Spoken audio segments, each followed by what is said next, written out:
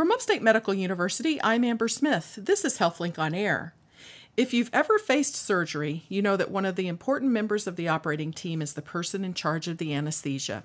With me today to talk about what to expect and how to prepare for anesthesia is Dr. Srinivas Toda, an assistant professor of anesthesiology at Upstate. Thank you for being here. Thank you for welcoming me. Well, let's start with what is the overall goal of anesthesia? Is it pain relief? Is it amnesia? Is it comfort? What's the goal of anesthesia? Well, generally speaking, the aim is all of them together as much as possible. And when a common person mentions anesthesia, they're generally talking about general anesthesia. And when we say general anesthesia, it's broadly defined as basically a drug-induced reversible depression of the central nervous system, that is the brain and the spinal cord, resulting in a loss of response to and perception of external stimuli.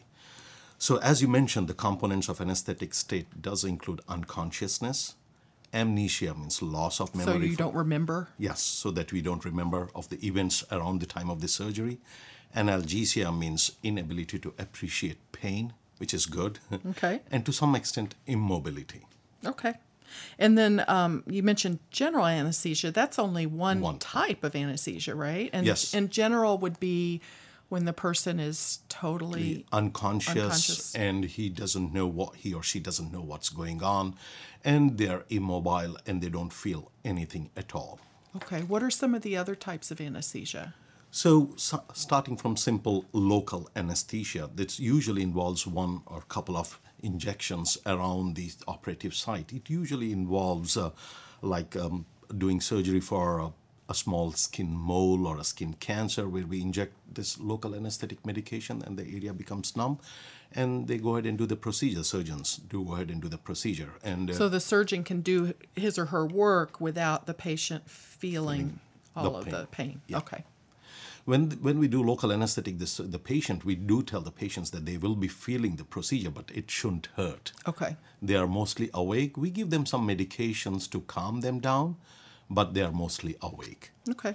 That's local anesthetic. Next comes regional anesthesia. Now, this is a little bit more involved. The physician anesthesiologist, what he does is he or she will look at the nerves supplying the major parts of the body, like limbs, upper limbs, lower limbs, and use the ultrasound machine to look at those nerves and inject local anesthetics around these nerves so that the limb becomes numb.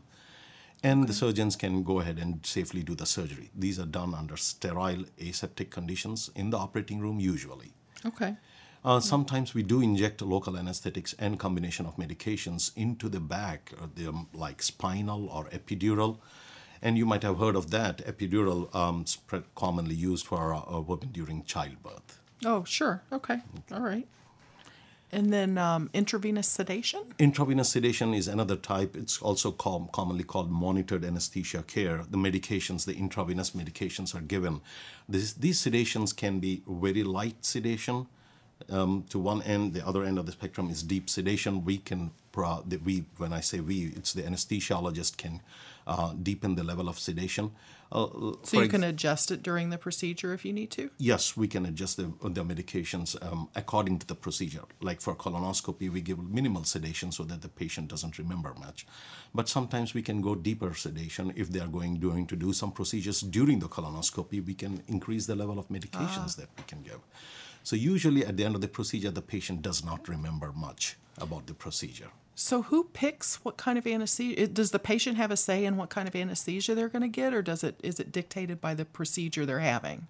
Patients do have a say, but then it also depends on the procedure and what the proceduralist wants. But the patients do have a role to play. They can choose, but there are certain conditions that cannot be done under sedation. People have to go for general or regional anesthesia. Okay. Well, patients typically have a preoperative anesthesia assessment if their surgery's planned, where they come in a few days before or something. What does that consist of, and what is it looking for when you do the Well, that's a good question. So most patients who are having an elective surgery, a planned surgery, we recommend that they see the preoperative anesthesia assessment clinic, a physician anesthesiologist or a nurse anesthetist or a nurse over there who's trained in pre-op assessment They see the patient go through the entire physical and history and physical, go through the whole medication list. And if required, they will go through, ask for special investigations if needed. We go through the whole system, the cardiac, the heart, the lung, the endocrine system. And if there are any medications that need to be altered, we optimize the patients and also give them a set of instructions to be followed for the day before the surgery. And we give them instructions for the day of surgery so that the whole experience is smooth, uneventful. So there's no surprises when Exactly. they get there. So are you basically trying to make sure they're healthy enough to have surgery and to have anesthesia and Yes, you're absolutely right. We try to optimize the patient to the best health possible so that there are no surprises on that day. There are many patients who are on multiple medications, and we encourage the patients to bring their list of medications, or if possible, all the medications, so that we make sure that there are certain medications that need to be stopped, certain medications that need to be increased. So these are the things that are done in the pre-op assessment clinic. Now, at Upstate University Hospital, we have a beautifully functioning pre-op assessment clinic at 550 Harrison Street, where we see most of our patients who are going for an elective procedure. Interesting. Someone who has like sleep apnea, if that comes out in the exam beforehand, does that affect anesthesia? Oh, yeah, sleep apnea is a big thing. So we encourage those patients who have sleep apnea, if they are using the CPAP machine, we tell them to bring the CPAP machine to the hospital it'll be probably used immediately after the surgery. And if they are going to stay in the hospital overnight, we would like them to use their CPAP machine. And not only that, sleep apnea has multiple effects on the heart, the lungs. So we go through the whole checklist, making sure that the sleep apnea does not really interfere with his anesthesia and surgical experience. This is Upstate's HealthLink on Air. I'm your host, Amber Smith, talking with Assistant Professor of Anesthesiology, Dr. Srinivas Toda. Now, most patients are told that they have to stop eating and drinking several hours before surgery. Why is that? Well, before an elective planned surgery, we always ask our patients to be starving. Now, even 30 cc's or 30 ml of stomach contents as they go to sleep, if that gets into the lungs, that's called lung aspiration. 30 cc's is not a whole lot. It's a very tiny amount. Okay. Even if that gets into the lungs, which can happen if they're not starving, that can give rise to severe complications like pneumonia and prolonged ICU stay. So we want the patients to be starving. Now, they can take clear fluids. Clear fluids means water or fruit juice without pulp. They can be ingested up to 2 hours before the surgery. Okay. Solids, like anything fatty meal, it's not supposed to be taken for at least 8 hours before the surgery. Now, for infants, babies, we recommend that they can take breast milk up to 4 hours, and non-human milk, 6 hours. Non-human milk is considered somewhat like solids because it solidifies in the stomach. And so to avoid the risk of aspiration, we always advise fasting for at least a few hours before the surgery. Now, we've recently had an orthopedic surgeon who was on HealthLink on Air who explained how smoking can greatly delay healing. Mm-hmm. Does it also increase the risk of anesthesia-related problems? Absolutely. Smoking not only causes delayed wound healing, has surgical problems, but it also increases the multiple other risks, lung problems. It can increase the risk of pneumonia. Immediately after the surgery, the patient, especially if they are having abdominal or surgeries on the thoracic cavity, they won't be moving their lungs too much because of the discomfort. And if they're smoking, there is a higher chance of them having secretions, and this does increase the risk of lung complications like infections and pneumonia. Also, it has multiple effects on the heart. It can increase the risk of heart attack, angina. So we always suggest that they should stop smoking, preferably at least a week before the surgery. If not a week, then at least try their best not to smoke on the day before the surgery, and for at least a few weeks after the surgery. Okay. Well, let's talk about the risks of anesthesia and are those risks greater in older people? Absolutely. As one grows older, the brain becomes a little bit more susceptible to the effects of anesthetics. Yes, one of the common complications is nausea and vomiting, which is more common in women, especially younger women. But as one grows older, these anesthetics do have an effect on the aging brain. So sometimes the older people, they're left with post-operative delirium. After surgery, one can become a little bit more confused, problems remembering things or focusing on things and unaware of their surroundings. So this delirium, is that temporary? It's usually temporary. It can last for a few days, up to a week. But Okay. then there is another type called post-operative cognitive dysfunction. We call it POCD. This is more common in people who have underlying conditions like previous stroke, mild dementia, including Alzheimer's, lung disease, congestive heart failure, and this can sometimes be permanent, and sometimes it can be debilitating. And this is a much more serious condition.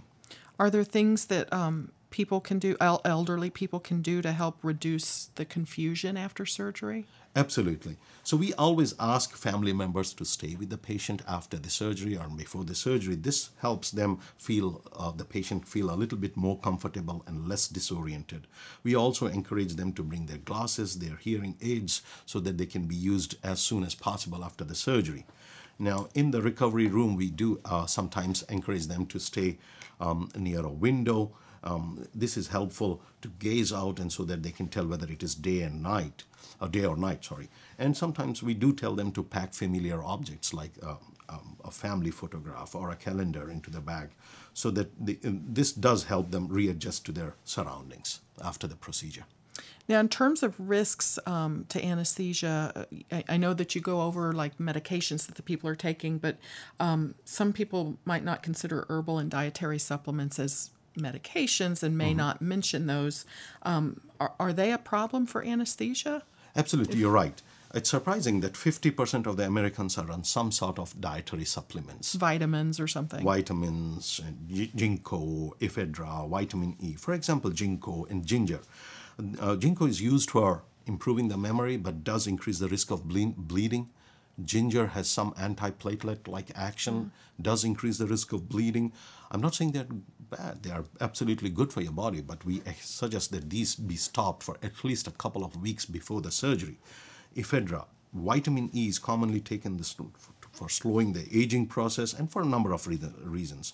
It can also increase the risk of bleeding and cause blood pressure problems intraoperatively.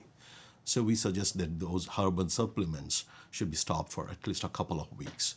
And all these are addressed in our pre-op assessment clinic at 550 Harrison Street. Wonderful. And then we talked about older adults. What about children? Are there special considerations when a child is facing surgery? Absolutely. Now, having a surgery or a medical procedure can make anyone anxious. But when it comes to a child, it adds a whole new level of anxiety for the whole family, including the child. So the child may have surgery in the hospital and spend the night in the hospital, or may have a procedure in an outpatient surgery center and go home. But the most important thing that we advise the parents is they do play a very important role here. They need to be honest to their children, and they need to be confident. Nothing suits a child more than a confident parent. The parent may be a little nervous about it too. Oh yes, they are nervous about it, but we give them enough information so that they know what to expect.